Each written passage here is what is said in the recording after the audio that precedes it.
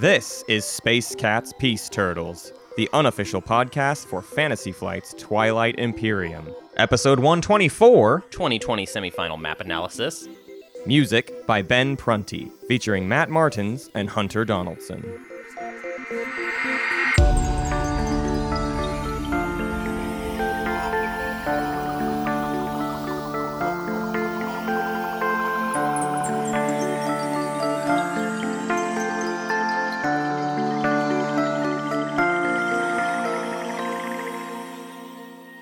The prelims are officially over. The prelims of the tournament The boring are part, the part nobody cares about. Let's be real. The part prelims, everyone's been clamoring at wanting to watch for 2 months. Nope, nobody likes them. It's just a necessary evil. And, I mean, because it's just not fun watching. I mean, let's be honest. The grounds people just kind of spar with each other like the peasants they are. Oh, my gosh. I did that too, and I had to step in for Tyler, and I made that same joke, and I felt so stupid and moronic after that. Yeah. It's not a good joke. It's a bad joke. Oh, fine, sure. I mean, I will say this. On average, I would say 75% of the players in the prelims are better at this game than I am. like for sure. Yeah. And then there's that 25%, and I got your number, okay? You freaking watch it if you're in that 25%, because I got you, okay? You know who you are. People that are not that familiar with TTS, that's a big chunk. That's a problem. Right. Not really anything to do with your skill as a player, more to do with just how comfortable you are. Right. And then, what's the other type of player I can beat? No, that's it. That's Anyways, the only one. You might be able to beat D20 Chemist if he gets a bad roll. He's the one who randomly decides actions or his early actions. So, if he just gets a really terrible roll, that's maybe a scenario where you can pull stuff off. Yeah, right? Yeah. So there's that's D20 Chemist. That's not a statement on his quality as a player. That's a statement on the odds working against him. Right. D20 Chemist on a bad day, I've got. And then if you have played TTS less than one time, I've got your number too. So you guys watch it. You little. And even then, it's only 50% people. of them. 50% of the people who. Well, never there's a lot of TTS. RNG in the game, and. Hunter, it's not fair, this game. So. As is our wont to do, it is time to unveil the semifinals map. Sure. A lot of people are actually kind of pretty much already intimately familiar with this one because I've been testing it on the Discord for the past 3 or so weeks, maybe a bit more than that. Well, it's needed a lot of testing. It's needed a lot of testing. And there was my very good draft. Should we talk about my draft of it? Because I did a very good draft. You did a draft of it that you played on stream, and it went great. Got a lot of complaints. I made a gravity rift slice where it was purple and and we're by the way, we're doing the same draft method for the semifinals as the prelims. Important. I don't know how. I mean, I know most people know that, but just if you don't. So purple. Had just the gravity rift right in front of it, right dead center in between you and really everything. Yeah. And I was playing as Necro, which was cool. Didn't really make it work out. Although the gravity rift, every time I used the gravity rift, it was kind to me, and that still didn't really make a difference. Right, it's still a bad thing to have to walk through. Well, I think having to constantly think about whether you should use the rift or not is actually not fun. That just even as an option, it's just not fun constantly thinking. Because I mean, from every single round, I was thinking about should I rift it or not. Right. Which I guess some people might like that, but I did not. So yeah, no, I threw out my own. So my own everyone draft. be glad that Hunter doesn't have unilateral control over what happens in these maps. He gets to. We put our brains together. I'm not going to let the story be that Hunter doesn't do anything with maps. That's not the case. Oh, I'll let it be that story. Oh, okay. I'm not much of a map guy. I'm not really into it. From the beginning, I've always been the one that was like.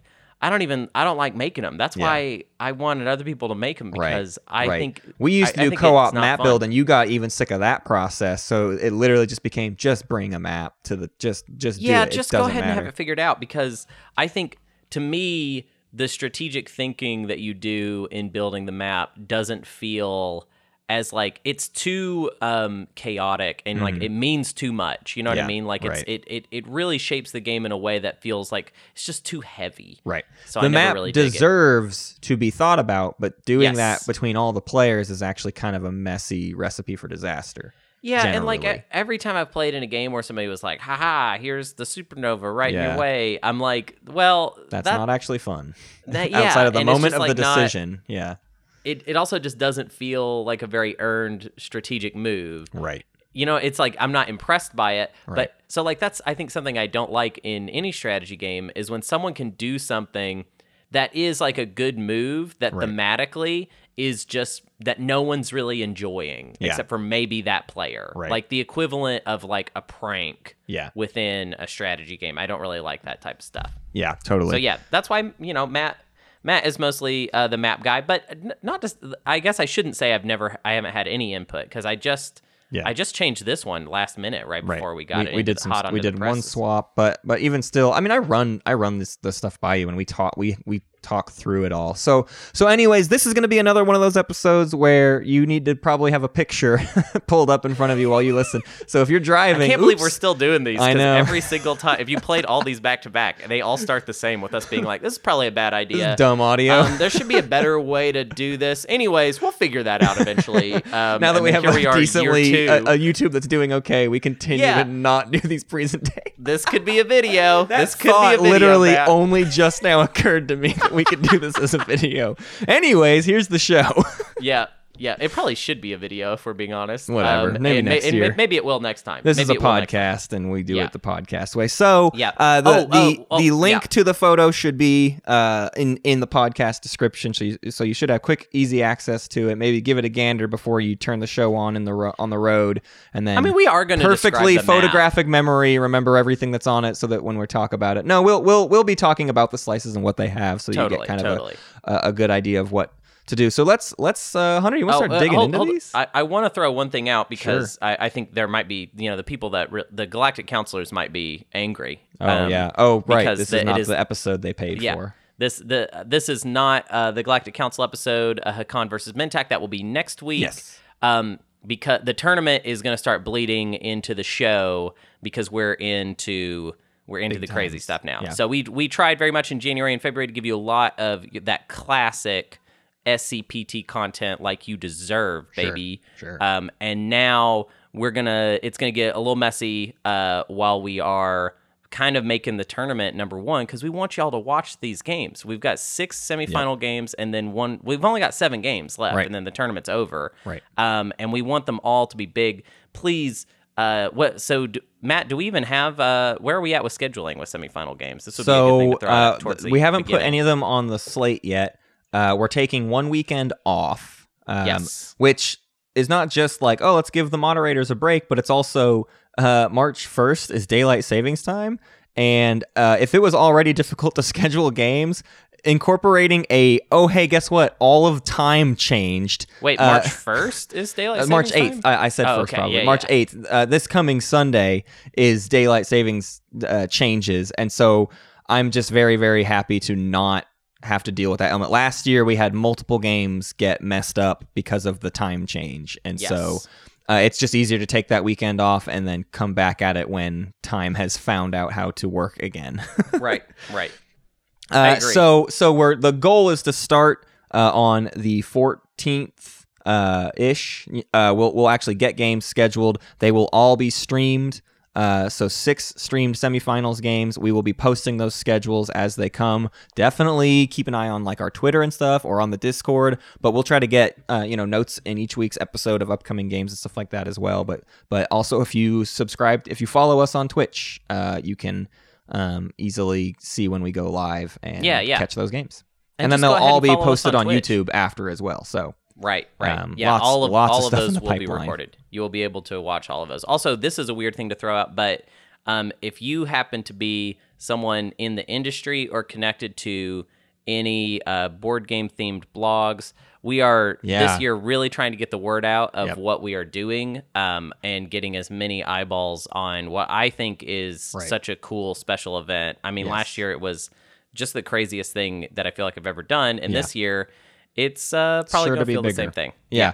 Yeah, we want to get the word out that we did a 216-person Twilight Imperium tournament. That's never been done before. And that's not me tooting our horn. That's me saying, look, the community came together and like we all made this happen, and that's pretty amazing. Especially the moderators. Have we mentioned the moderators? Have we mentioned yet? that we love our moderators so deeply and intensely? And you should love them too if you Yeah. like anything about this tournament, because they are vital. Yeah. Super vital. Not even it goes deeper than vital. It is just we wouldn't have done it. More important than more essential Yes. than we are. Yes, than what absolutely. we are doing, basically, especially thus far. I mean, Right. at this point, this is when me and Matt are going to get more actually heavily put our hand on the involved. ball. Yeah. Yeah. So let's break down this map. Let's start getting into it.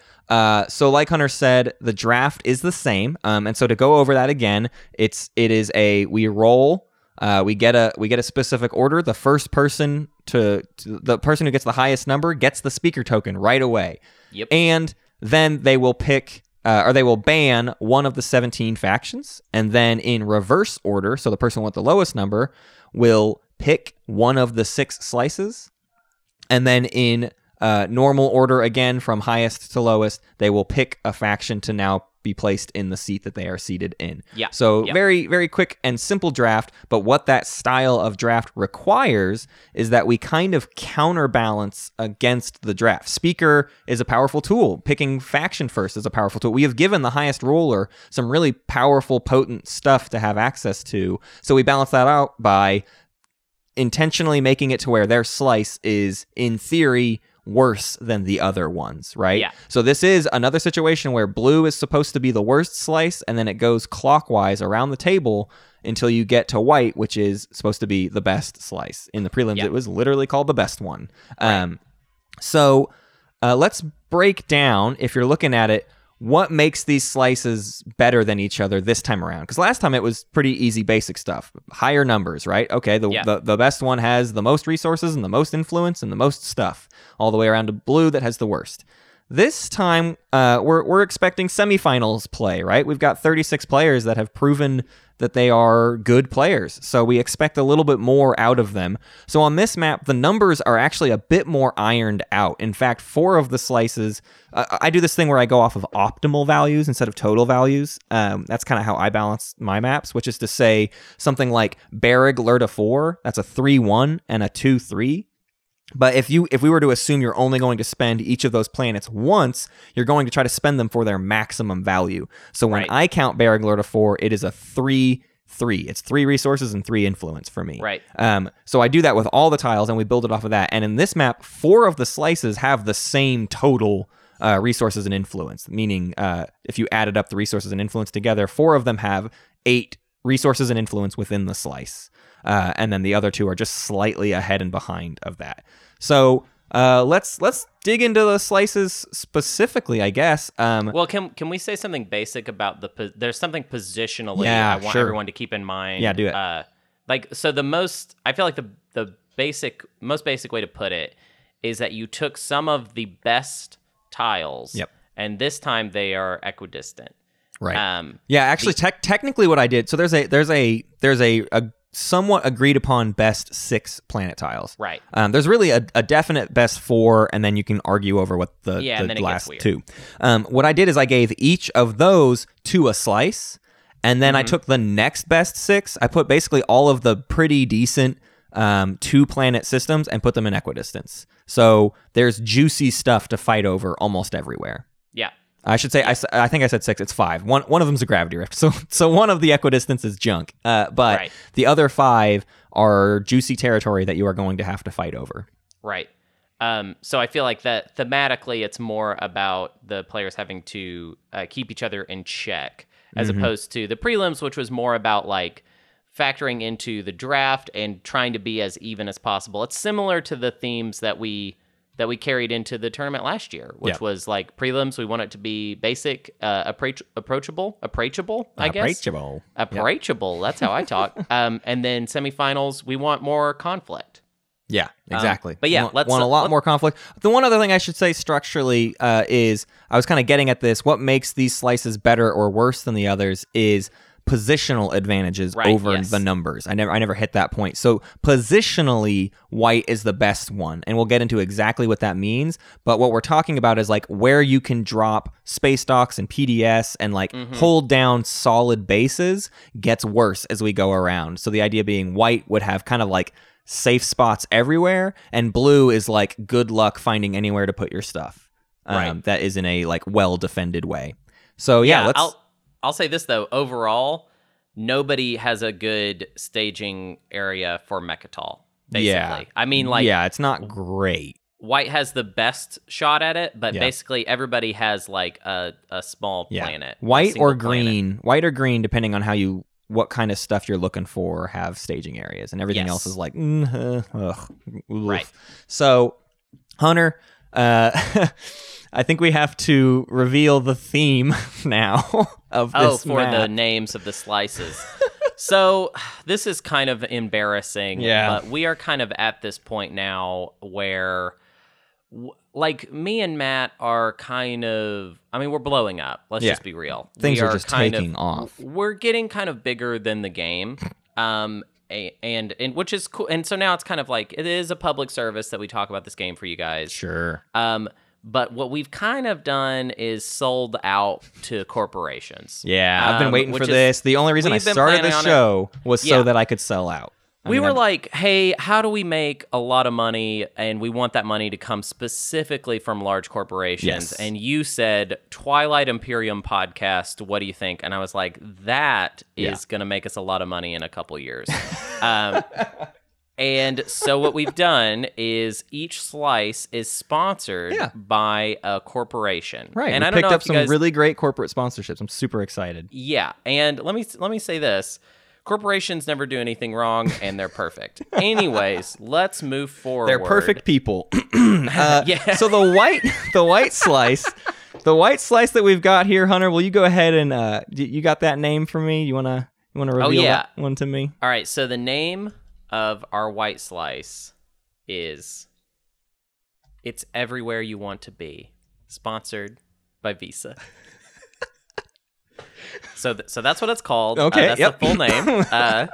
It's everywhere you. It's everywhere you want to be. It's got it all, baby. Let me tell you what this slice has to offer. Thank you, Visa.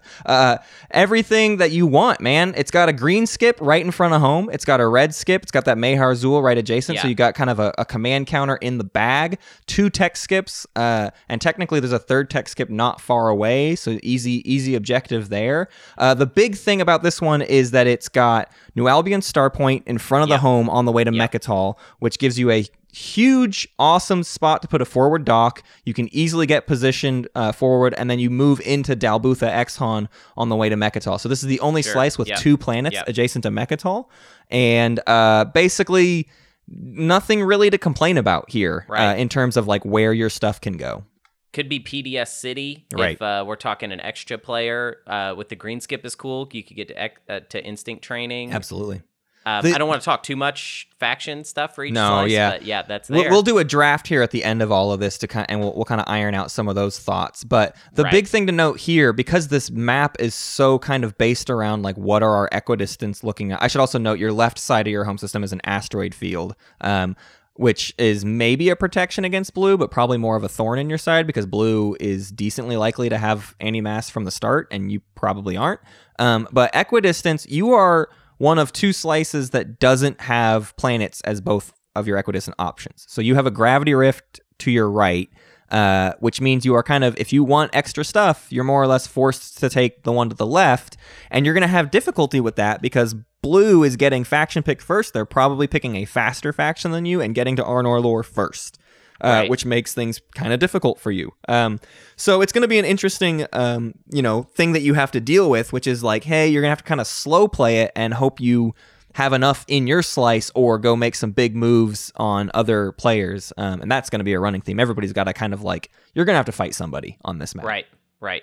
I mean, the rift is always going to be there for spicy, weird action too. So, I mean, like, who knows? I think more often than not, you'll see white and blue aggression. But it could be white and green. Yeah. If they, especially fighting over, they both have tech skips right next door to each other, and those tech skip planets are right next to their home systems. So it could get pretty gross. Yeah. Pretty I will dirty. say, too, this slice has a little bit of a trait problem. It doesn't have good access to wormholes, which means it's just really limited in like where it can go. And so you're probably aiming for industrial or cultural planets, but like you're going to have to stretch decently far to get those. Industrials are definitely easier, closer to you, but that's the one kind of weak spot for them, I would say. Is trying to accomplish those traits and obviously trying to accomplish anything with wormholes. That secret objective would be pretty tough in this slice. But I think you're generally pretty safe, and you're probably going to be able to just sit in your slice and do okay. I do think, again, we're not going to get too crazy into this, but like this is kind of an extra slice if ever there was one. Yeah, I agree with that.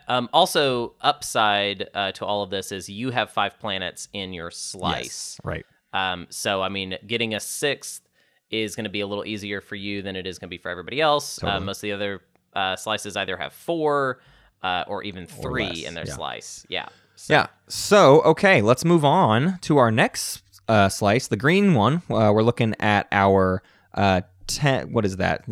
8 o'clock position is the Quicker Picker Upper, sponsored by Bounty. Thank you, Bounty, for your beautiful sponsorship. This one's kind of, I think this is the weakest name. I'll be honest here. This is our weakest name. We didn't know what to do with green. I forgot what the point of it was, actually, the name. I think but it just kind of cleans up. You know? That's the thing is you've got, the big thing here is you have that gravity rift to go get stuff, and you have that alpha wormhole to get to the other side of the map. So you have access. You are able to just get there and clean up other people's stuff. If anybody leaves something open. The logic. Yes, it actually. I think the logic is that green is. Well, I think we foresee green being a counterbalance to a lot of other factions in desperate late game scenarios. Basically. Right. So this is Bounty, y'all. It's a decent enough slice numerically. You have Techeron Torcan in front of home. That's a 2-0 and a 0-3. You have Thibba to your left. So that early that blue skip is a big deal for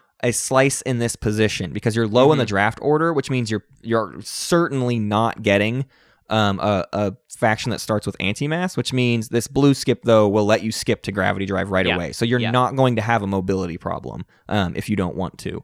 Finally, like a nice blue skip, actually, in one of these maps. You don't have an asteroid field immediately next to the blue skip on this map. That's a rarity. It's right next door, so you might actually utilize it. So, I mean, I feel like that's the best thing about it. This very convenient blue skip. Next to Mechatol in your path is Saudor. So it's a single planet system, but it's got 2 resources. So it's actually not a bad spot to put a forward space dock if you wanted to. You could basically park a bunch of stuff there and make really bold moves towards the center of the map and probably survive pretty well.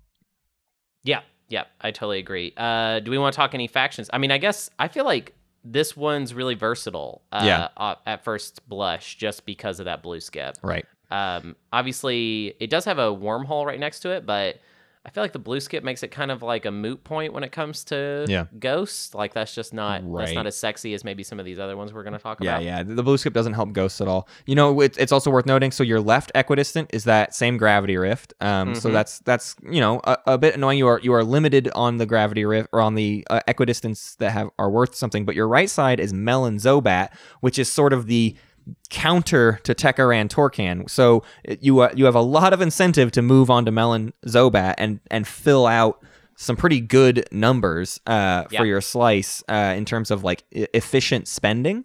It's just going to be that, that's going to be a thing you have to deal with the red player is arguing over Melon Zobat. This slice is also it's a little bit weird with like traits and tech skips. You obviously will get Thibba. You can probably take or negotiate Meharzul, and then that third one is going to be the one that you have to go hurt somebody. My guess is Wellen or go through the Alpha Wormhole to take Lazar.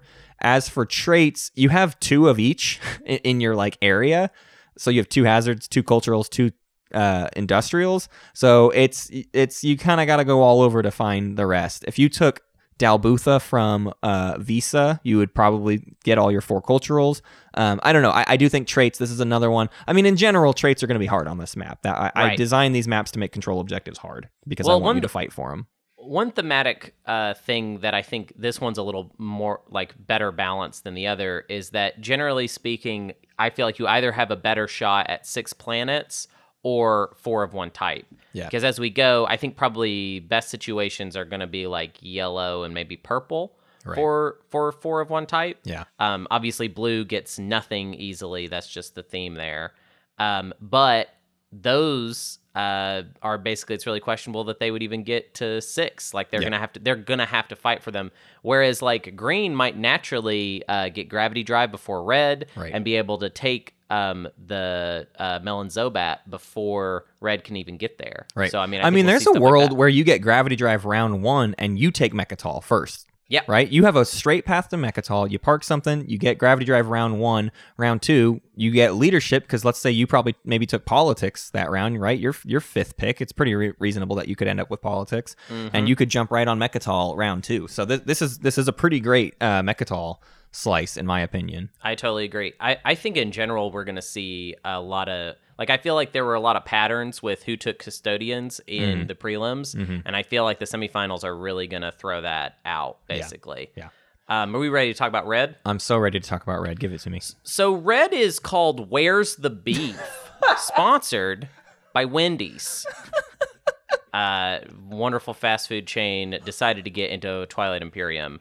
What's interesting about... Yeah, thank you, Wendy's. The reason we called red Where's the Beef is we anticipate red is kind of your brawl zone, I feel like, as far as slice goes. There's a lot to be gained. I feel like if red plays a solid hand, it could be the best slice, basically. It could be better than the white slice. If you get both your equidistance and fill out your whole slice, you are sitting very pretty. Right.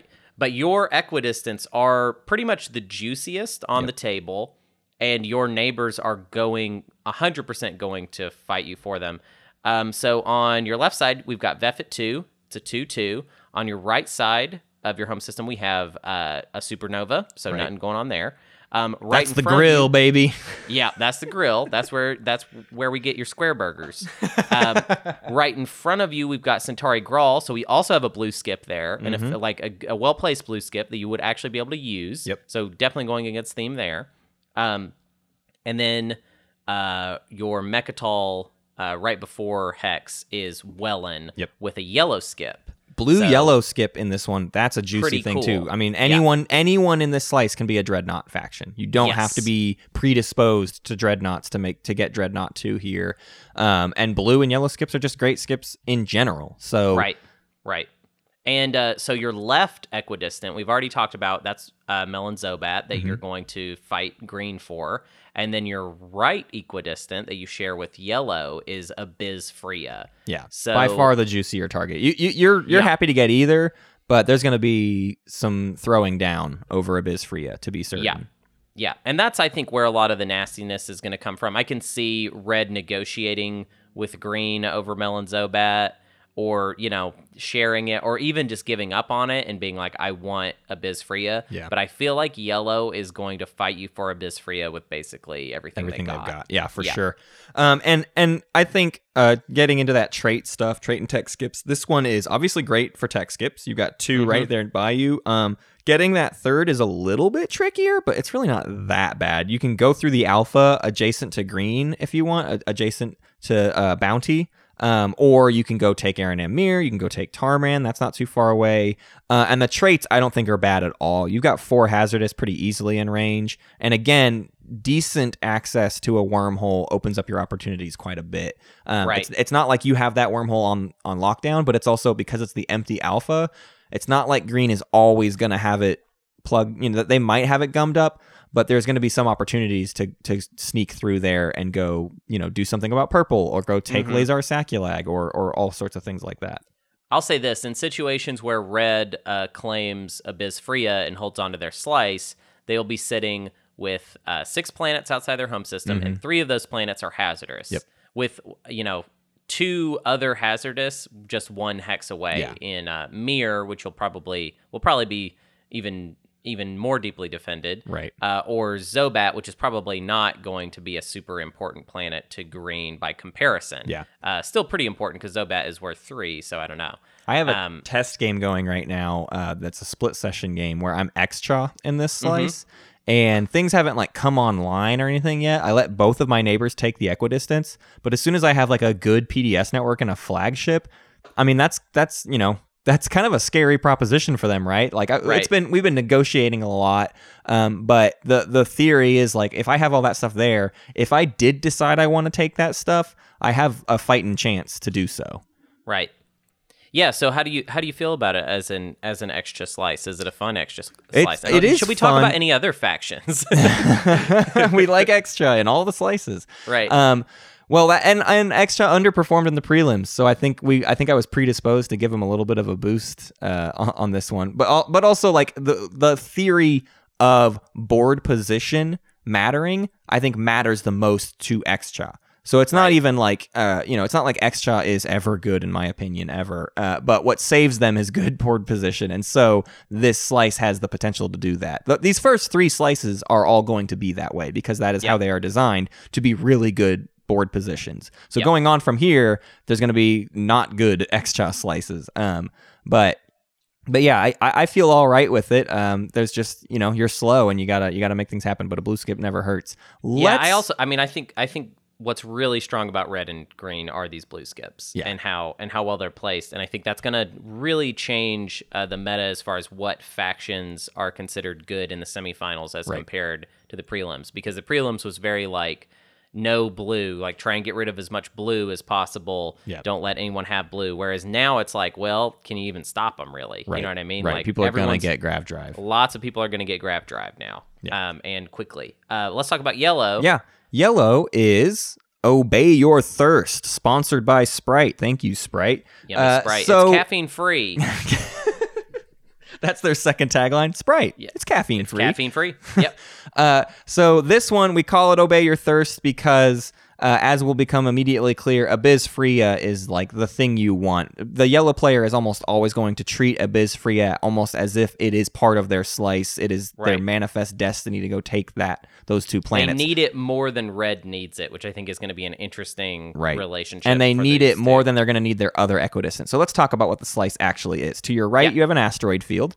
To your left, you have Quan, which is the 2-1 and the beta wormhole. And right in front of you, you have Aranam Mir, which is the very, very good 1-2 and then the 0-4 with the red skip. So lots of influence, and you're actually kind of strapped for cash. You're a little bit in trouble there, which is why Abyss Freya is so juicy. And your other equidistant is Kaysen Raron, which is a 1-2 and a 0-3, which is just even more influence. So there's a pretty good argument to be made that yellow looks at the right equidistant and is like, I don't necessarily need more command counters. I need some money, so I have to push for Abyss Freya as hard as I can. Yeah. What jumps out to me about this slice is Barony would be awesome here. Yikes. Because then they don't. Yeah. Mm-hmm. You fix the problem of the slice right away with your home system, and then you're just like you're just an awesome barony with like plenty of money and plenty of command counters. And you probably are able to take Abyss Freya with a pretty sizable force right away that red might have difficulty contending with. So yeah, and that's actually, it's weird, but when Sprite talked to us, they said that they wanted it to be a good barony slice. Right. And we were just kind of surprised to hear that kind of verbiage from their marketing people. But they said they're just big. They all play barony. They're big there, baronies, so. yeah. They love that blue-red.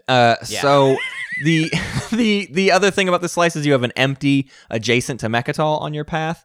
So going with the positional stuff, Aranam Mir is a great system, but it's not good for forward docks, right? This slice is the first one where we kind of look at it and we go, ooh, there's not really anywhere great to like put my stuff. I'm kind of probably holing up at home unless I can go take Abyss Freya. I think of this slice as being the 4 systems that you're just adjacent to, and you maybe just lock those 4 down and you sit and you only push out if the objective forces you to. But if you can get those 3 systems, you can play a pretty mean game.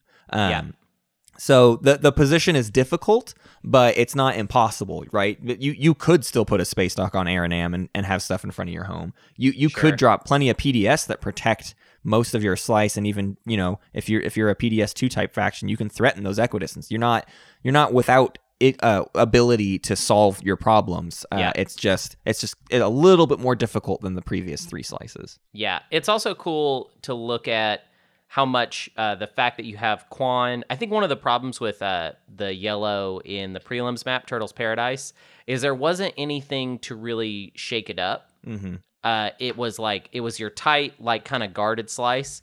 But now that we have our tight guarded slice with a wormhole, right, I feel like the dynamics of the slice are going to kind of go out of control. Yeah. So I mean, if you get Abyss Fria, you're sitting on 5 planets. 3 of them are hazardous. With the good side of a wormhole that you could use to go get 1 more hazardous in Saculag, which we'll get to in a little bit. But also, it's the beta is right. It's north of Mechatol Rex. Yeah. So it's surrounded by pretty solid systems that you could go after from yellow, basically. So, and can we talk about the supernova between you and red a little bit? Because we didn't touch a ton on it. I wanted to get into like what yellow's whole deal was before we got into this. But that supernova is a pretty clutch thing to have because it further forces the issue onto Abyss Fria, right? You don't get to have a contest of forces anywhere else between these 2 slices, and both of them want that one very badly. Abyss Fria is just going to be where like the most fights in the semis happen for sure because of that supernova. Yeah, I don't think we're going to see a lot of games where yellow and red are going all the way, invading each other's home systems. Right. But the conflict on Abyss Fria is, it's baked into the map itself. Yeah. So I'm excited to see people fight over that and how early they are, and it's gonna be super cool. All right, Hunter, break down purple for me. So purple is, I think, the weirdest one in this batch. Definitely. So we wanted to go with a weird brand and something to reflect kind of the positional weirdness of it. And if you look at the slice itself, it's kind of shaped like a donut. So, of course, it's called America Runs on Dunkin', sponsored by Dunkin'. Well, this is actually the first name that we came up with. We did this one, and then the rest of the theme fell into place. Kind of worked its way. Yeah, you got the donut. We were approached by Dunkin', because they heard that we had a Dunkin' slice, and they said, "Oh, can it be good for ghosts?" And we said, "Okay." We said to Dunkin', "Hey, Dunkin', I thought you were trying to get away from the donut image. I thought you had a whole like breakfast sandwich and coffee thing going." And they were like, "Yes, absolutely. Please push that when you talk about the slice." To which I said, "Oh, I'll happily talk about your delicious coffee and your wonderful, wonderful breakfast sandwiches." But at the same time, we don't want people to forget that we do donuts. Dunkin' still does donuts, folks, and you can't forget it. Yeah, and how do you think about that slogan for Dunkin', actually, maybe? Dunkin' still does donuts, baby. Dunkin' still does donuts, but we're not called Dunkin' Donuts. All right, but so let's break down this slice. This slice... thematically, I'm going to say, is your risk-reward slice. Yeah, this is definitely. your, like, it's weird. There's potentially, you could get a lot of value out of it, basically. And if purple is left alone, they're going to run away with it. Right. Like going into the semifinals, I think every player needs to have a plan for, if they're purple, how they're going to play this out, because it's going to be strange. And if they're not purple, how are they going to make sure that purple doesn't get away with too much, basically? Yeah, so the interesting thing about purple is in front of your home system is an empty space. So you do not have, one of those juicy planet tiles that lets you, like, put down a PDS grid and lock down all your stuff. Right. So instead, you're actually the only faction with planets on your left and your right. On your right is Lodor, the alpha wormhole with a 3-1 planet. And you have Kornik Resculon, which is a 1-2 and a 2-0. Both of those are basically those are decent planets. You could put a forward dock on either of those, but you're picking a direction, right? And then on the way to Mechatol is Tarman, so you could also make a move for Mechatol, right? Like you could get out to Tarman, lock that down, and then push for Mechatol. It's just that in every scenario, you're kind of abandoning your home system a little bit and stretching thin. Your left equidistant is that Cason Raeron, which you actually do have kind of a command counter problem in purple. And it's lucky for you that yellow probably doesn't care about Cason Raeron. So there's a lot of situations where you're probably going to just go ahead and get Cason Raeron, and that's not going to be a big deal. Yeah. But you have the opportunity to look at your right equidistant, Lazar Saculag, and lock down a second tech skip, lock down a third industrial planet, and get 3 more resources. And if you do both, you're one of the few one of the few slices that could get both their equidistance, maybe with relative ease. You're very early in speaker order, we assume, so you're probably going to get a strategy card that is beneficial to you. You're picking a faction that is, from the majority of what's left, so you might get a faction with some blue tech to start with and could tech immediately into Gravity Drive. You can make some moves early that help you lock down territory, but in every situation, you don't have a way to back that up in a very strong way. You are going to be pushing yourself to make it all happen. Also, I like the way you just put it. The fact that you're maybe gonna have a command counter problem, meaning you need to go for what I consider the less sexy Case and Raren versus the more, I think, just better Lazar Saculag. And I don't say that because I wouldn't rather have 3 resources over 1 resource and 3 influence. I don't say that, but it's the tech skip, really. It's a yellow tech skip is, nice. I think, one of my personal favorite tech skips in general. But also just if you have Lazar Saculag and Tarman, that's 2 tech skips you're able to lock down, basically. But then as far as command counters go, I don't know. I mean, I don't know how you're even going to figure it out based off that. Yeah. Also, one thing I want to say right off the bat, this is obviously any game of Twilight Imperium, if SAR gets in, it's going to be a mess. Right. This is the SAR. We let SAR in, and now purple. If purple gets SAR, that's a big problem. Yeah. You definitely should ban SAR, and even if you don't, blue better take SAR because blue needs it too. We'll get to that, but you definitely do not want purple to get SAR. That's a recipe for disaster. Yeah, purple and SAR would be completely obscene opportunity. I like ghosts in Duncan, and I like Hakan in Duncan quite a bit. Hakan in Duncan would be very interesting. I think Necro in Duncan would also be pretty cool because we're less dependent on, it's kind of like solving the slice. It's not so much a positional thing so much as it's just okay, so it's a little command counter starved. That's not a big deal. I'm Necro. Yeah, and you're also kind of okay with being in a position that is more towards a neighbor, right? You want that forward dock on Lazar Saculag, and it's let's go pluck away at blue all game, or vice, switch to yellow or whatever. But being kind of forward like that doesn't necessarily hurt Necro. Yeah. All right, let's talk about the last slice. This is the blue slice. We've been saying the colors. That's because of the tabletop simulator positions. Sorry if that was confusing to people. The north position, the 12 o'clock, is blue, which is Just Do It, sponsored by Nike. This one is a rough go. We gave them almost nothing, and yet what's so hilarious to me about this slice is people continue to say when they look at it, man, that's power. That's really good. This is a really good slice despite having almost nothing going for it. Yeah. So we really outdid ourselves with how much how the meta breaks when you really just kind of let anything slide. Yeah.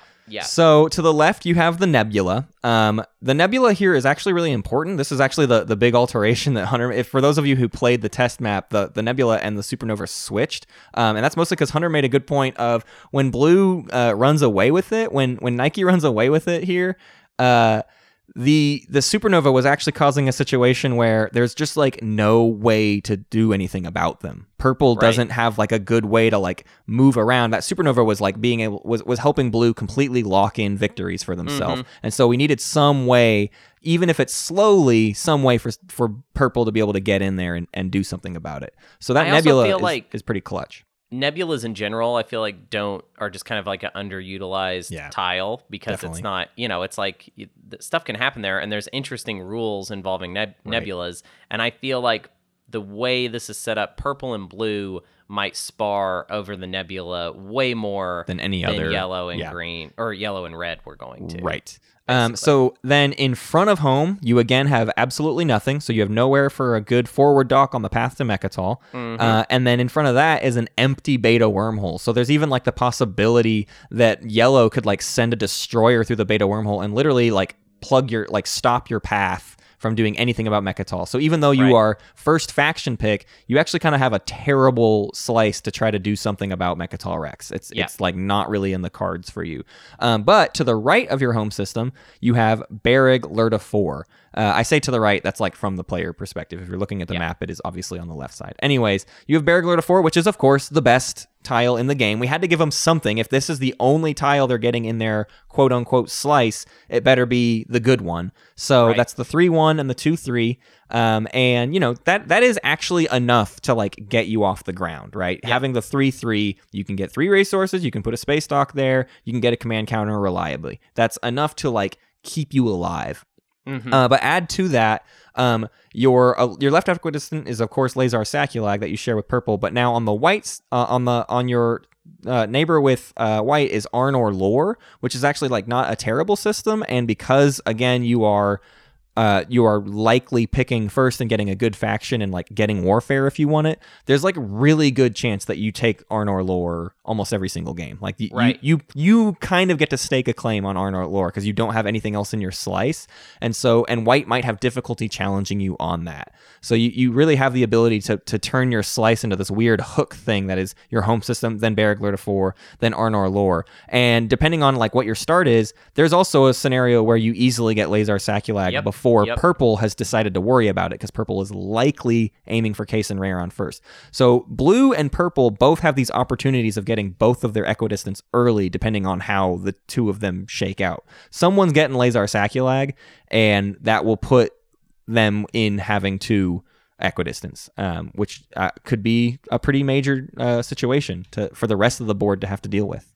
Yeah, definitely. I like what's, I think, powerful about blue at this point is you're going to, if everything plays out the way we think it will, with you being the speaker, which it should, you will kind of get to choose who's going to be your buddy and who's going to be your enemy as far as your neighbors go. Yeah. I think white with Arnor Lore, if you give that to them, that's a lot to give them. Right. But if you play nice with them, it's also not a lot for you to give up as long as you can guarantee yourself Lazar Saculag. Right. Now, if you guarantee yourself Lazar Saculag, then there's a good chance you and purple are not buddies, and purple got the second best faction available. Yes. So I feel like as blue, I can make an argument either way. That's what I like about it, is like I could either put pressure on white, the worst faction at the table, or go after purple and play nice with white. So I don't know. It'll be interesting to see how it all plays out. Yeah, I'm very excited about this map, almost specifically because of this slice alone. It's just like the one that feels the most like truly dynamic. We've never made a slice like this in a map, and it works. Like we have seen it work multiple times now in tests, and it's kind of weird that people can just make it work. I mean, we've played games where like Snorcerer had only Vefet 2 and Saudor in their slice in a game and still won as Isarl. Like, it's not like the slice actually like is the thing that makes or breaks your game. It's just like a helpful thing to have. So that's what this whole structure has been trying to play with, is the idea that like sometimes your slice isn't ideal. It's not like the 2019 prelims map where it's like everyone has the perfect slice that does exactly what you need it to all the time. And this particular map I've really tried to push that as far as we can push it in terms of like how bad can I make a slice and still let it be good. Yeah. I love it. Are we down to do mock drafting? Let's do a quick mock draft, and then we've got 2 tournament updates to do. The tournament the prelims are done, but we haven't gotten the full write-ups of all of the games, so we'll get to those. But yeah, let's do a quick little mini draft. Okay. All right, so we've rolled. I'm going to be role-playing as the white player, the red player, and the purple player, and Matt's going to take blue, yellow, and green. None of those matter for our actual positions. It's just the way that we're working this out. So you'll hear us responding to each of those players. We'll be referring to them by those colors, though. So first up, Hunter is red. What does red? What does red want to ban here? Okay, so I'm going to just play it safe, and as the red player, I'm going to ban Sar, because that purple slice is too scary. Yeah. For Sar. And I think we have to have a serious conversation about factions that start with blue tech on this map. because those equidistants are so important. We don't want to really give anybody any advantages. And I've seen this conversation break out a million times of like, it is a pretty strong argument to say, hey, no blue factions or none of the strong blue factions. Yeah. So because of that, my blue player is going to go ahead and say, so my blue player is assuming that they're going to end up in purple. Mm-hmm. They would love to maybe actually luck out and get Hakan, so I don't want to ban that one. Right. See, I think purple now is going to be, or the player that ends up in the purple slice, is going to go back to the old logic. Yeah. But I still don't want to give anybody. I don't want to give blue any advantages that I don't love. So right. I think I still want to take out Jol-Nar here. I don't know. I feel like we're doing this backwards though, because those best 4 really do get saved for last. The first 2 players have a pretty strong onus to like try to let a good one sneak through. I don't think in your position you should ban. I think the speakeasy or the Just Do It equivalent, or the speakeasy equivalent. Sorry. Banning SAR, I feel like is just I can't have that be my neighbor kind of situation. Neighbor. And for me, actually, I don't know. Does that even make sense? Because somebody else is going to ban SAR. I think you would want to let SAR happen. I think because you're going to take SAR if it comes up. Let's back that up. You're right. Let's let Red repick. Let's do it smarter. What is my kind of 6th or 7th pick then that I don't want to deal with by the same logic? Right. You know what? Ghosts. Here we go. I'm taking ghosts out because I think ghosts in purple I don't want to have to deal with. I don't want ghosts for myself. Right. And that guarantees that purple would be able to jump on Lazar Saculag. I mean, they would just go there right away probably to get that kind of problem sealed. I don't know why I'm going straight into counter picking, and that might not actually pan out for most people, but that's what I'm going to stick with this time. Well, because of that, I'm gonna also not do like a top 4, but also like I don't want to do Hakan. I think I'm gonna do Barony here. I don't need blue getting Barony. I don't need them getting that blue, the anti-mass, and like all that money solves a lot of the issues that they're gonna have. I want to make sure they have to bleed for it. So my person that's gonna end up in purple slice is gonna ban the Barony Aletnev. Now my yellow player, who we assume will also end up in yellow, that's convenient. Yellow player here thinks they're going to be in Turtles Pair. I'm so used to the prelims name. We've been doing it for 2 months. Yellow's in Sprite here, and they see the writing on the wall. These good factions have got to go, so that's when SAR gets banned. So SAR's banned there. Next up is Green, who will end up in Wendy's most likely. We'll see how things shake out, but that's when Jol-Nar needs to get tossed out as well. All right, and then purple. Okay. So you gotta look at Soul. If all the other players of the map are yelling about Soul here, what's interesting is Naalu is a great faction and very, very good, but because the blue tech thing becomes such a big deal with these equidistants, I feel like Naalu does not become as much of a top priority, and especially Naalu in those first 2 slices, I don't think does especially hot. Those are not Naalu slices by any stretch, so it's like kind of safe maybe to let Naalu through. I see what you're saying. I do wonder if it's worth thinking about in terms of like, who do I want to pit? Blue and purple. Who do I want to try and game them into fighting each other? Yep. So I think for that reason, I'm going to leave in Necro. Sure. And then I also think I'm going to leave in. Well, Hakan. Hakan seems dangerous. I feel like Hakan's got to go. I'm going to. There's going to be another player. I'm just going to get rid of Soul. Yeah. Make sure make sure the last person doesn't screw that up for us. Yeah. Okay, and then we go to the last player, White, who's also played by me, and I'm looking at what's happened, and I'm like, And this is the person who really has. Now you have the option. Do you know? Like, this person has to decide: am I going to put myself in Visa, right? And if I'm going to put myself in Visa, who is the last faction I definitely don't want to see in Nike, right? I do not want to see X in Nike. And who does that mean for Visa? Or maybe your plan isn't to take Visa. That's the thing about what has made Visa such a hard slice to create, is because the nature of Nike pushes them so hard into white, a lot of people are like, you know what, I don't even want to do that. It's a good slice, but boy, is that like a bad relationship right from the get-go. So we see a lot of people skip Visa and pick something different first. Here's the thing. I think, though, now that I'm thinking I'm going to have any slice I want, I can kind of look at the options, and I think I would rather let Hakan go in blue at this point because I get something out of that. Yeah. Right? Like, if I'm going to be picking last, that we've got a lot of 4 commodity factions left in the pool. So I will probably likely be able to make myself a solid trade partner for Hakan. We'll probably be able to negotiate for Arnor Lore. So I'm just going to foresee that. And now I either want to take out Necro or Naalu or even L1. Right. I would look at this point, and I think it's going to have to be Naalu. Yeah, because the 0 is just too strong for tournament play.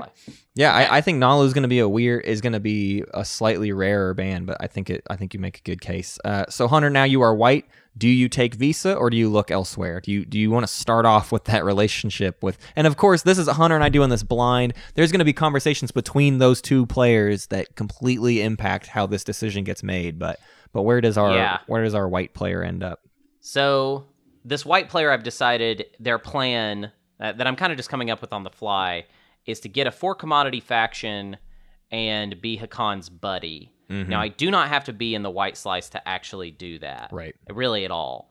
And I've got Extra as 4 commodities. The assumption you're making being that blue will take, that the person Nike will take Hakan well, it because doesn't matter of the blue who tech. Somebody's going to take him. And I'm just looking at this now being like, I want to game it out and try and be their buddy. We got Embers, we've got Extra. Right. That's it for 4 commodities that have made it thus far. There's also Mentak as a kind of chaos pick. Sure. The thing about all these factions is they could all use a blue skip. Right. So I actually think I'm going to take Bounty. Okay. Instead. So that's Bounty, the green slice gets picked, and now purple is up. So so now I'm purple. I kind of don't like what white did, actually, from my perspective now. I don't like what I did to me. Well, I don't like the position I put myself in. I don't want to take the red slice because that's a lot of heat. Yep. And you're very late in faction picking, and it feels like you got to have some control over your faction to you can't be 5th pick and figure out how to make it work in red.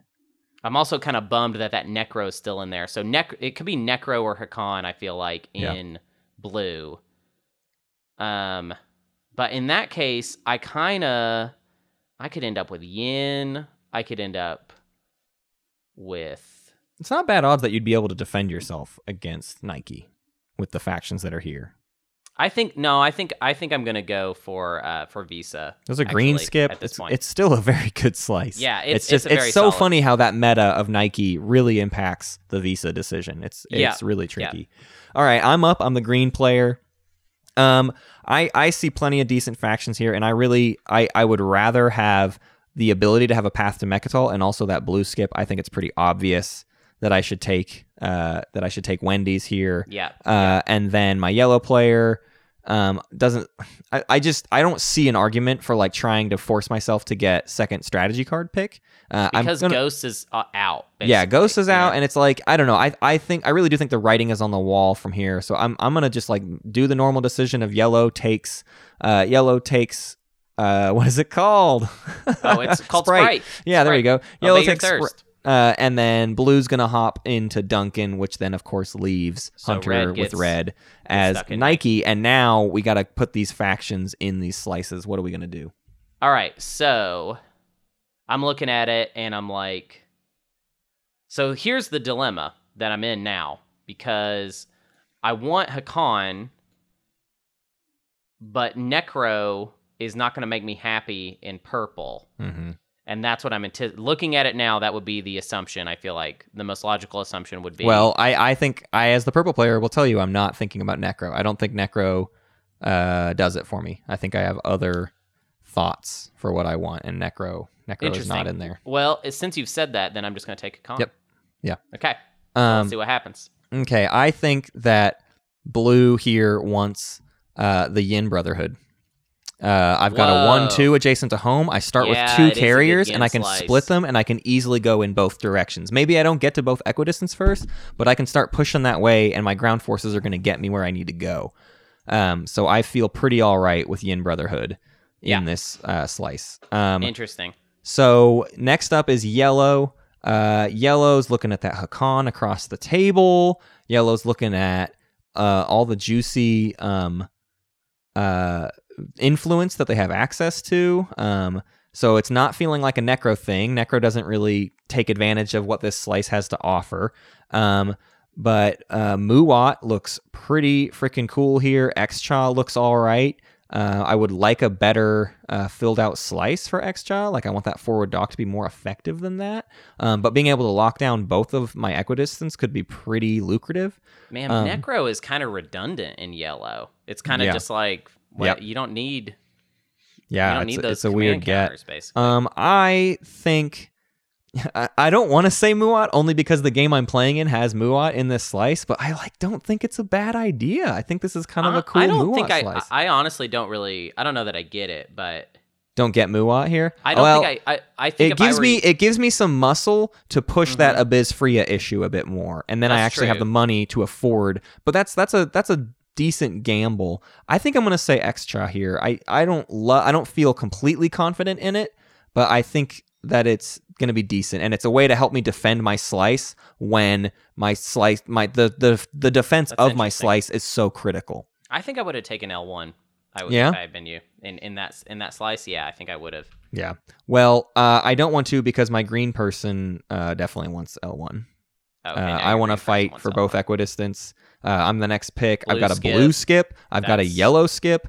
Hardcore good. This is a delicious L1 slice, and they are definitely nabbing that up. So purple is just like, can't believe that Necro is still in here. And they're just going to take Necro now and probably the game. Yeah, actually. Necro in Visa is a pretty wild Necro with a Fed situation. Slice. And then white is our final one. They're sitting in green. They don't like that they're next to Necro, which was actually their fear. Between Necro and L1, that's a doozy.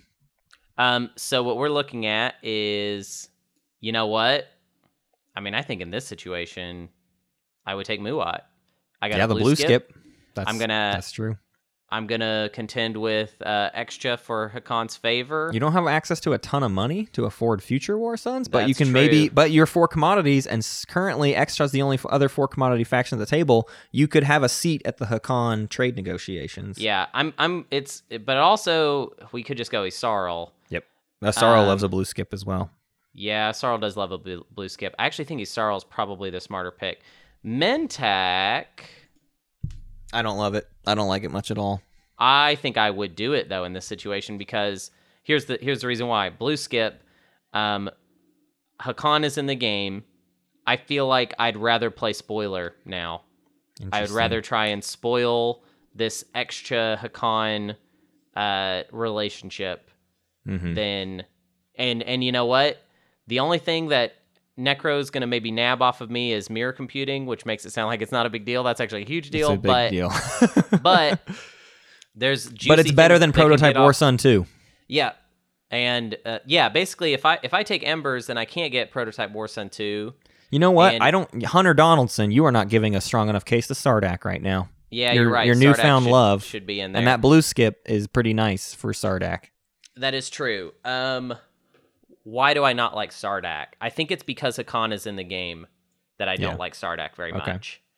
I feel like also like L1 is pretty set up to counter me with all the bombardment kind of taking my foot soldier advantage kind of out of the game. Right. I don't like being neighbors with them. I don't have any tech that Necro is going to have fun trying to mess with me. Right. That was my thinking. I think the two most interesting choices right now for me are Mentak or Muat. And I actually think I'm going to go Mentak. Wow. That's wild. I wouldn't have expected that. Just be very weird. Sure. I think. That'd be a very strange game. So there it is. Our little mock draft here ended up with the Emirates of Hakan in Just Do It, sponsored by Nike. The Yin Brotherhood in America Runs on Dunkin', sponsored by Dunkin'. You've got X-Cha in Obey Your Thirst, sponsored by Sprite. This sucks to do back to back. Yep. You got L1Z1X in Where's the Beef, sponsored by Wendy's. You have the Mentac Coalition in The Quicker Picker Upper, sponsored by Bounty. And of course, Necro somehow ended up in It's Everywhere You Wanna Be, sponsored by Visa. That's a weird recipe of a game. We did right a weird draft, I think. I feel like that was a weird example. Yeah. Everybody did strange stuff, but there you go. That's our first pass on it. I think I'll say the thing that I feel like we really got out of it was purple's a cool yin slice. Purple's actually. a really, it's not something I had even thought of until it was sitting in front of me, but that is a pretty dope yin slice. Mostly based because of their 2C4I start. Right, the 2 carriers 4 infantry means I can kind of pick both directions and maybe be okay, and I'm decent at holding my stuff. Yeah, efficient 2 influence planets. We've got one of them right next to us, and we've got another one on the path that is very much in play. Yeah. So pretty cool. Interesting. All right, Hunter, it's time. It's time for some prelims tournament updates. We've got game 32 and game 33 to cover real quick here. So, of course, as always, thank you to Space Lawyer, our field reporter out there getting the scoops. Our journalist. Our journalist for the tournament. And so in game 32, we've got a win from Adolf Healer, which we will be petitioning him to change his username, I think. I thought we were going to do the thing where we say you his want to name do a bit? wrong I don't every time. think the bit makes sense if you haven't read the name. Hunter, what do you want to call him? Well, the bit starts now. The bit is starting right now. Yeah, so the bit is not... So all of this is edited out, and it's just a bit between me and you, Matt and Hunter, and this one guy. Sure. So the winner of Game 32, his name is a golf healer. The interesting It's a fun name. He was playing as Isarl in Gashfather Part 3. I guess, do you want me to read this first one, or do you want to read this one? I'll read the second one. You read this one. All right, I do want to make some notes of stuff that isn't in here. This was actually a pretty big game in terms of like the players that were in it. This one actually had 7 in it. Pacer Lee, which both of them are really they are very active on the TTS Discord. Meefy Bread was in there, and he's a very good player. He's a semifinalist from last year. And then I don't have much history on Aiko and Salty McScrub, but Pacer Lee and Seven live near each other, are like in real life friends. They are the commentators of our Franken game that we did a while ago. Oh, right, yes. And this doesn't talk the rundown you're about to read doesn't talk about this much, but like they came into this and I'm not saying they were working together, but I'm also not going to say they weren't working that they were working against each other very much. So this is a very interesting game, and they were both, I think, caught off guard by the Isarl victory here. So definitely an interesting game that they kind of had in the bag for a lot of it, and then like bam, Isarl is there, and you forgot about them. And we both got to watch the ending of this game. Yes, we did, which fun. was a hilarious ending. So Hunter, go ahead and all right, here we go. Here's the report. Seoul did the Seoul start. They took politics round 1 into leadership round 2, taking Mektal first action round 2, grabbing Imperial round 3. Barony and Purple tried to buy the speaker token from Seoul in yellow. Yin in red disrupted that trade by offering a support swap with Seoul so that they did not sell the speaker token. Seoul was happy to take Yin's offer since he never really planned on selling the speaker token. The first agenda of the game was Swords to Plowshares, which passed and destroyed lots of ground forces from the Seoul player, who had used orbital drop in the first 2 rounds a lot to reinforce his planets, but gave lots of trade goods to them as well, which is like, I mean, I never know what to do with that agenda. You know what I mean? It's an interesting one. Especially this early. That's a bold. I think that's a bold play. In like round 4, you get the trade goods every single time. Sure. But like round 2, round 3, it's like, ooh, you're gonna take the trade goods? Wow. Okay, someone's confident. I never know what to do. Yeah. And add to that a well-played trade rider by Seoul. So Seoul got like lots of money on that. Yeah. L1 in Speakeasy and Barony and Lil Brudder support swapped early and gutted into their respective other neighbors. That's Seven and Pacer. Yep. which were Mentak in the best one, attacked by L1, and Soul in Turtle's Paradise. Isn't that crazy that Soul made it to Turtle's Paradise? Which was attacked by we didn't Barony. even talk about that, but Yeah, continue. it didn't even make sense. Barony's attack on Soul was supported by the rest of the table because Soul got up to 5 points in round 5 with the Imperial Grab. Round 3. You read your Round five, so 3, it's okay. yep. Moving 5 on. points in round 3. Barony took the system right in front of Jord and asked for Soul's support to not activate Soul's home system. Since the support was already with Yin, Soul had nothing to offer, and Barony took Jord, while Soul retreated his forces and used Warfare to pull the retreat token and place 4 planets from Barony to stop Letnev from scoring a control objective. Before Soul is able to retake his home system, a big Yin fleet, including the huge van, enters the scene by taking a system. This is what a funny way to say that. The huge van enters the scene. Stage right. Huge van enters the scene by taking a system adjacent to Jord, which causes the loss of Soul's support for the Yin player.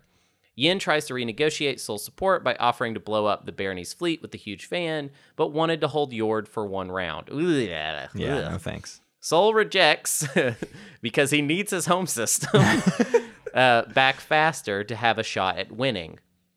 Barony gives Soul 2 options. A, Barony attacks Soul's only viable fleet that could take back Jord and basically cost Soul the game. Or B, Soul gives his regained support for the throne to Barony, and Barony attacks the Yin fleet and empties Jord. Soul takes option B. Good choice. Smart choice. Lose or maybe not lose. Yeah. Leading to 7 victory points for Barony and the destruction of both the Barony and the Yin fleet when the huge van explodes. With his home system back, Soul is able to score 3 unit upgrades, putting them at 7 points, as well as in striking distance. In the meanwhile, L1 has a really good board position after gutting Mentak, has a stage 2 objective locked down, and a handful of secrets, possibly getting him to 8 victory points this round. The re-energized Soul takes care of that threat, sending 2 advanced carrier 2s, a destroyer, a fighter, and 2 ground forces with a flank speed to L1's home system, which is only protected by 2 PDS-2 and 2 ground forces. Soul wins the fight with a only... Oh my goodness. Hey, I got it. I got this. Shut up. Soul wins the fight with a lonely surviving Spec Ops soldier and goes from 0 home systems to 2 home systems within 1 round. That's a cool way to put that. Yeah. While the rest of the galaxy is filling the space with debris and blood, the Yssaril is chilling their way into victory. With no one going after them, they are able to easily fill out their slice and make some deals for control objectives. With 3 sabotages in hand, oh my god. Yeah. Ugh. As well as a parlay and a ceasefire, and being able to get elected Minister of Science and Minister of Peace. What happened? What? I didn't even realize that, and I saw the end of this game. Yeah. They feel pretty invincible, which of course they should. They feel pretty invincible in the mid-game while staying in or a little behind the pack score-wise, as to not pull the attention of the table. In round 6, when L1 is not able to score enough points with Imperial, Barony gets publicly disgraced when picking leadership, and nobody else is able to score 10 points. Then Yssaril reveals their plan to conquer the galaxy to the whole table. After everybody has passed, the Yssaril player reveals their secret objectives, control the region, and make an example, and explains to the table how he will score them, as well as the 3-unit upgrade stage 2 to win the game, while everybody is doomed to watch him take the victory. Maybe the most Yssaril win of all of the tournament. It's like a villain in a movie where he's like, okay, this is how you are all going to die. You're going to watch it unfold. the way that he talked them through his victory after it was like over was, it was like maniacal, and it was so funny. So that was a golf healer, which is his name. The name he picked. All right. I want to give you all game 33, which... Hunter, wait, we didn't read the tagline for game 32. I have it right here. Space Leader always gives us a headline here for these reports. Yes. This is from 0 to 2 home systems in 1 round, probably the most Yssaril win of all Yssaril wins. Those are just some lines pulled from the article. We'll so that was kind of like, when a movie is called something and then they say the title. I'm going to take my knives out now. Okay. We were talking about Knives Out again. I know. Well, we're not talking about it. We're moving on. Game 33 is sometimes it takes a crown and a ceasefire to crown a king. And this is a win by Sabian as Sardak Nor in Turtles Paradise. That's the second time this has happened. What is going on with Turtles Paradise? There was I don't know. It's just a great Sardak slice. It's sit, you build up, you get the tech you need with that green skip, and then you come out into the late game way more intense than anybody expected. Right. So here's the report. The draft went a little bit wild, with Turtles Paradise getting picked second despite not performing that well in the tournament. Sabian, the later winner, went into the game with the hope to get Sardak Nor in Turtles Paradise and having Jol-Nar as a neighbor in Speakeasy. That wouldn't be a neighbor. Oh, not a neighbor, but having Jol-Nar in, they were hoping to let Jol-Nar through and be able to let them in Speakeasy. Turns out the magical Christmas land happens for Sabian. That's not what that term means. And you omitted a very important word. Turns out the personal magic Christmas land happens for Sabian. Sure. I don't understand why he would be planning for this. Yeah, I love it. At the beginning of the game, a war between Muat and Asarl started because of some kind of misunderstanding when trading. Asarl, who had picked trade round 2, offered Muat a 4-for-4 trade with a support for their own swap. Asarl was partially doing this because Muat's War Sun was threatening Asarl's slice and their chance to score control 6 planets outside of their home system. Muat agreed without explicitly saying that he won't break the support swap. I think that's generally how that goes. With the 4 trade goods from trade, Muat was able to pick up the custodian point. He then takes a planet from Asarl, giving them back their support, but scoring 6 planets outside of their home system. Muat has a strong fleet and enough tokens to use Starforge. Asarl reacts to this threat by picking Diplomacy round 3 and locking down the War Sun with it. They then take Aranam Mir, using their flagship's ability to move through other ships. Because they're Asarl, they had an unexpected action and use it to pull the token from Aranam Mir and take Muat's home system, which only had some destroyers but no infantry on the planet.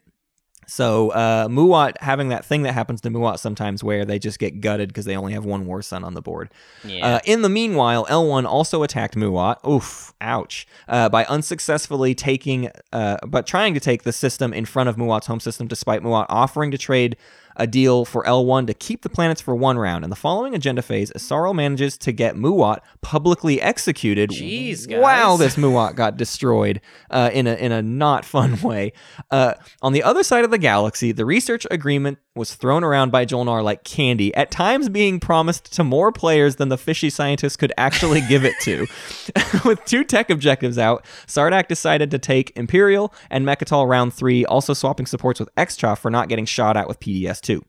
Muat retreats, and Sardak takes Mechatol as well as the Imperial point in round 6. The first opportunity to win the game opens up for Jol-Nar. They're sitting at 6 points, and one of the stage 2 tech objectives is Master the Sciences, while they only need 1 more tech to score it. Jol-Nar has 2 relatively easy secrets with Unveil Flagship and Gather a Mighty Fleet. They convinced L1, who is sitting right after them in speaker order, to pick tech by promising them research agreement and giving them the opportunity to score Master the Sciences as well. L1 agrees, and Jol-Nar picks leadership to score first in the status phase. When L1 wants to take tech, they get publicly disgraced by Asarl. The bad thing for Jol-Nar is they had a sabotage until the agenda phase right before round 6, where they were forced to discard a random action card, which was the sabotage. Because nobody picks tech round 6, Jol-Nar needs a new plan. Good for them, they have focused research in their hands. Bad news for the fishes, 2 sabotages have not been played yet. Even worse for them, Asarl uses Magion on Jol-Nar and pulls out the focused research to stop Jol-Nar from scoring Master the Sciences. Ugh. With only Unveil Flagship and Gather a Mighty Fleet, Jol-Nar moves up to 8 points. Likewise, Asarl, Extra, and Sardak all make it to 8 victory points, while Muat is at 7 and L1 at 6. I want to give credit to that Muat player for making it to 7 points at this point. But sounds like literally everyone was playing against you like it was late game or something, like you were about to win. Right. Jeez. In the agenda phase, Jol-Nar sees no path to victory for him because all players are in striking distance, and he will pick second to last next strategy phase. This is why he gambles for a game-changing agenda and vetoes a Minister of Exploration as the second agenda. The upcoming Ixthian artifact gets quashed by Extra, and the final revealed agenda is Crown of Amphidia, which is the take someone's, you get a point, and then if someone takes your home system, you lose the point.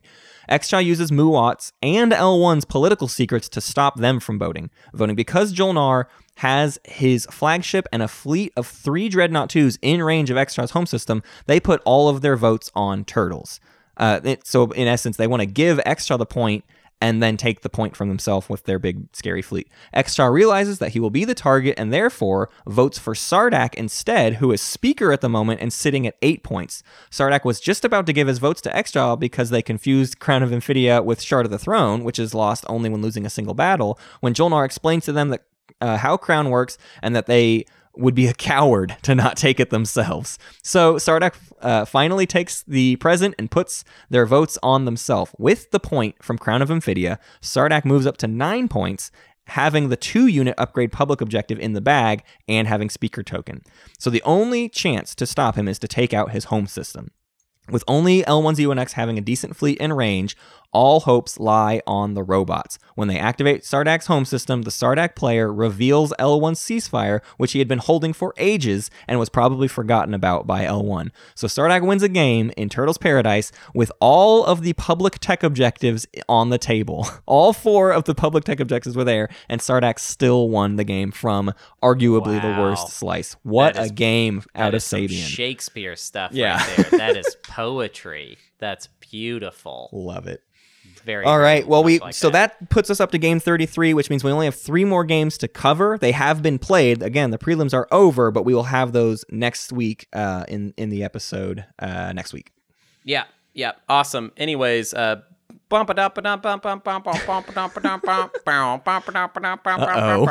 is this new bit? It's time for rules quiz. Oh no! Did he turn it against me? How could this happen? No. Where we do a rules quiz, and the kind of general way that we do it is Matt's an idiot, Hunter's really smart. No. So we will quiz Matt meanly. Wow. Milty went behind my back, didn't he? No, I came up with this on my own. Sure. Anyways, I'm just going to credit Milty for no particular reason, just because I think Milty does a good job, and he's a great guy. But I wrote this, and I'll read it to you now. Ask him, Why'd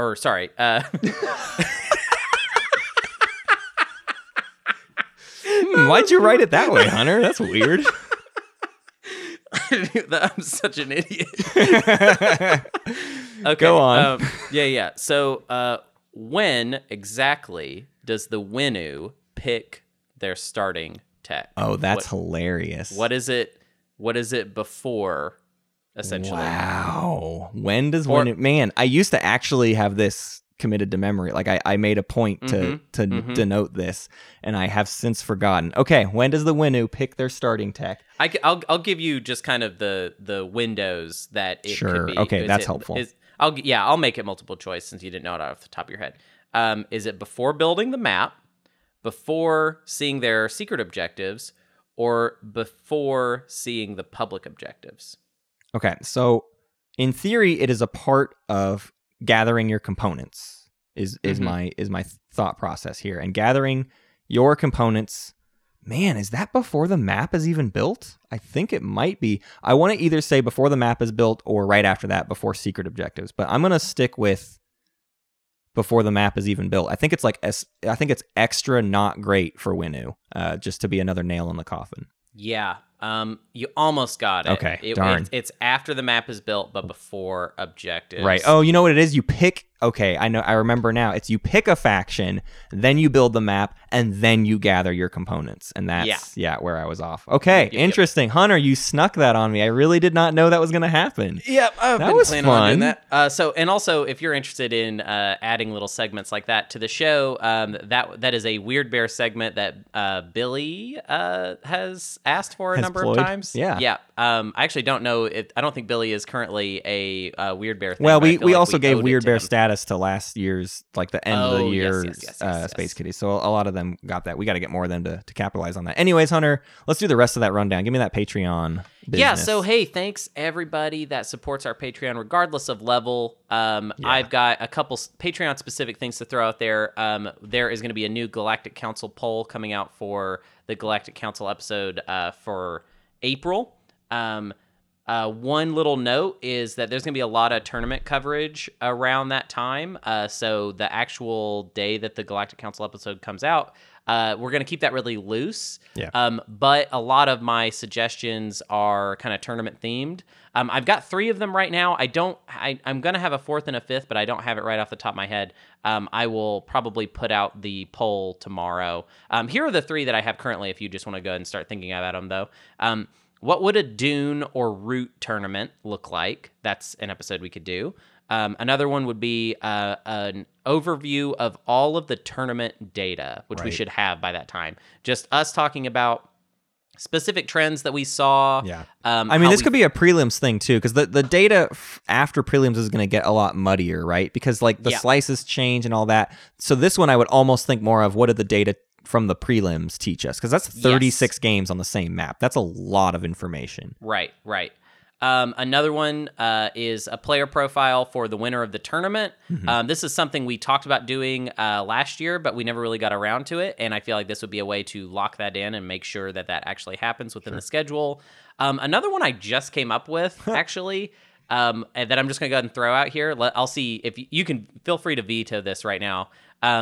But one thing that I would like to highlight this year that we did not do, we kind of did as we went, were some of the notable like losers in the semifinals, like people that honorable were really mentions. Good. Yeah, and I think and that maybe sounds kind of condescending, but honestly, there were people that lost in the semifinals last year whose games I still think about, who as players, I think are like super talented. Talented is I think a weird word to use with Twilight Imperium, but I guess it makes sense. And actually, just a little shout out I want to throw out. I actually played in person with I always mess it up, but Milzewski.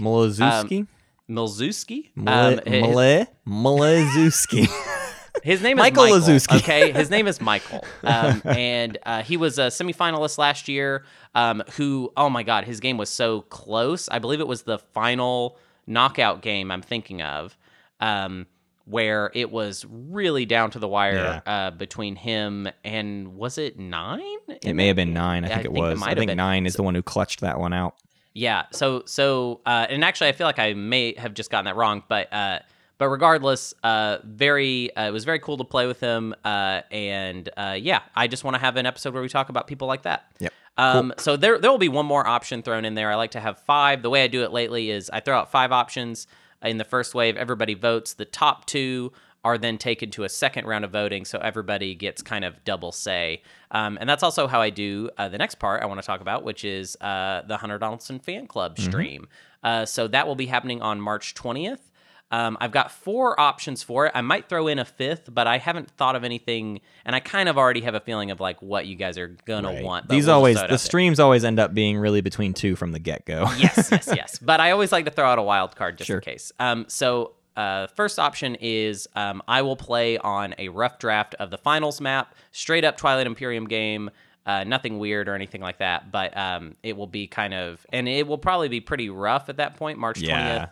There's no way I'll have a final version of that thing even close. Yeah. The second one I want to throw out there, and I will probably regret this one, but I've been thinking about doing a Twitch Plays TI kind of thing, where I am just merely a puppet, a vessel, and everyone on Twitch tells me what to do in a game of TI, basically, where I will make all my decisions based on what you guys want. That even, I'll go ahead and even say that will extend to how we play TI, like what type of game it is. I will just let you guys make all the decisions, and it'll probably be kind of boring and weird for me, but probably very interactive fun to watch. With chat, yeah. So good content, maybe kind of stressful. The next option that no one will pick, but Animal Crossing New Horizons. Please let me play it. It comes out on March 20th. You can pick it if you want, and then I'll play Animal Crossing all night, and we'll talk about Animal Crossing. The next one is, even though I've heard this game is like kind of a mess right now, I like to throw up any real-time strategy games or just strategy games in general. Warcraft 3, the Reforged edition or whatever. It's like their kind of remake of it. And I'd be down to play multiplayer or even just campaign or whatever. That one is, that's out there just to gauge interest. I want to thank our Space Kitties and our Weird Bears. I want to thank our Weird Bears Pawn Chidori Fargonis, and TG Welch. And I want to thank our Space Kitties, Naderade, Patience is a Virtue, Umar, Firoso, Julian Rwise, and Necrofirewall. Ooh, and YouTube. I want to apologize to everybody that has been watching Matt's extra game that I've been uploading slowly. There was like a several day gap because I had to move. Right. I moved to a new place, and now I am at the new place. And you will be seeing the rest of that game uploaded. There will be one part up tomorrow, and then the final part, hopefully like the next day or the day after that. So there you go. Cool. I want to do a little thing. This happened like a year or maybe more ago, but we got like an email from a student of a teacher who was like, it was just like a thing where the person wanted a really good shout out. And it was just such a sweet email. And we actually have a follow up to that just, I was going to read this real quick because it's just very nice. I just wanted to thank you. As you may remember, some time ago, I asked if you could give a shout out to my teacher in one of your videos and streams to cheer him up. That worked, and he even proudly told it to the whole class that his favorite streaming channel said his name. I really want to thank you to that. Additionally, it's his birthday today. We got this on March 1st, but it's his birthday today, and I thought maybe you could again give him a shout out. So happy birthday to Christoph Schreiber. You have just a super cool student that is looking out for you, and that's fun, and I think that's worth mentioning.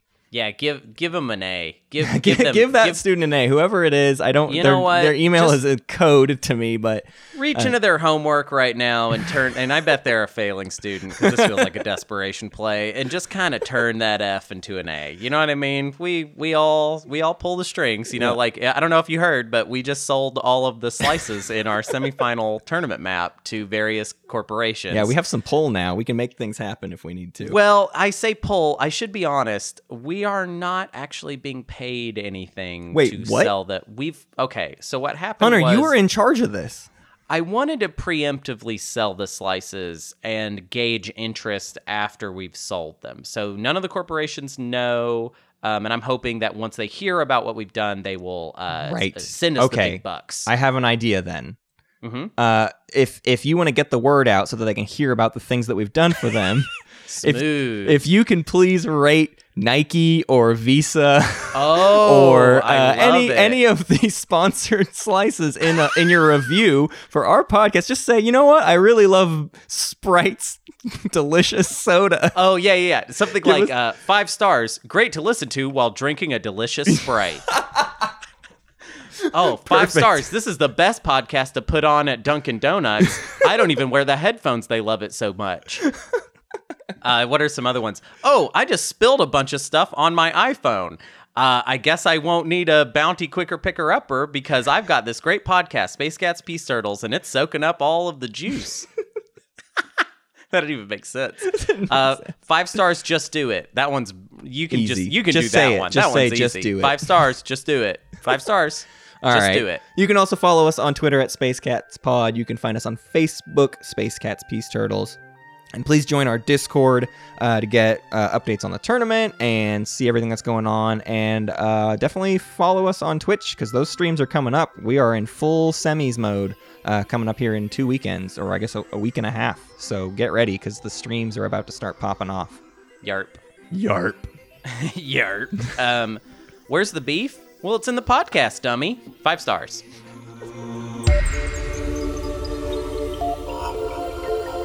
Thank you for listening to Space Cats Peace Turtles, and thanks to Ben Prunty for the use of his music. You can find more at benpruntymusic.com and benprunty.bandcamp.com. Pax Magnifica, Bellum Gloriosum.